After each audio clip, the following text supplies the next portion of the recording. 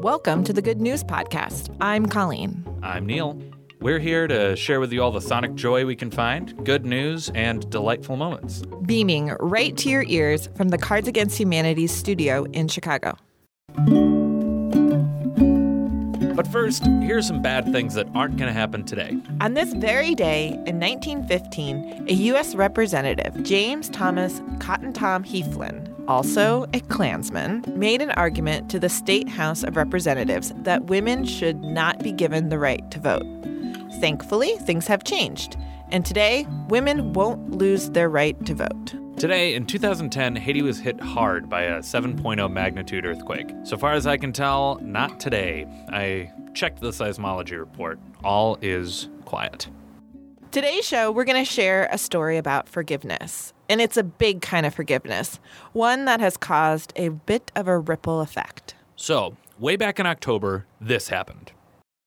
20-year-old Abraham Davis and 19-year-old Craig Wigginton have been charged with vandalizing a mosque in Fort Smith. The vandalism was caught on the mosque security cameras. That footage shows three men spray painting the doors, signs, and windows, and then driving away in a minivan.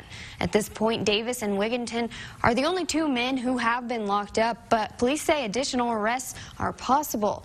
Mosque members spent hours erasing swastikas and slurs when the incident occurred. That's terrible. I know, not good. But the folks at the mosque, they weren't frosty about it. They kept an open mind and they wanted to start a dialogue. One of those members we spoke with today says he invites those men into their mosque. And we're not going to say nothing to them. We wish they understand they have a big mistake. And we invite them, after they finish with the law, to come to our masjid, we sit with us, and ask whatever question they have. That's Hishan Yassin, the mosque's social director. In early December, he takes it one step further, saying that the mosque forgives the people who defaced their building. And, Colleen, it doesn't end there. This is the really good news. Abraham Davis, the young man charged with the crime, he faced a hefty fine and possible jail time.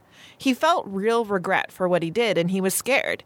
He had no money, and he had no idea how he was going to pay the $3,200 in fines. So, in late December, the Al Salam Mosque ponies up the money and pays Abraham's fine. So that's not the end of the story. So a blog post from the New York Times says that Abraham was floored, and he was super grateful for the help that the mosque provided him. He went on to say it's an act of kindness, which it certainly is. And I think the world probably needs way more of that kind of stuff. Thanks for listening. Do you have good news? Great. Or maybe you want to tell us a joke or an idea? Also great. Email us at goodnews@cardsagainsthumanity.com. Or leave us a voicemail at 773-217-0156. You can also tweet us at The Good News Pod. Most of our music is by Poddington Bear.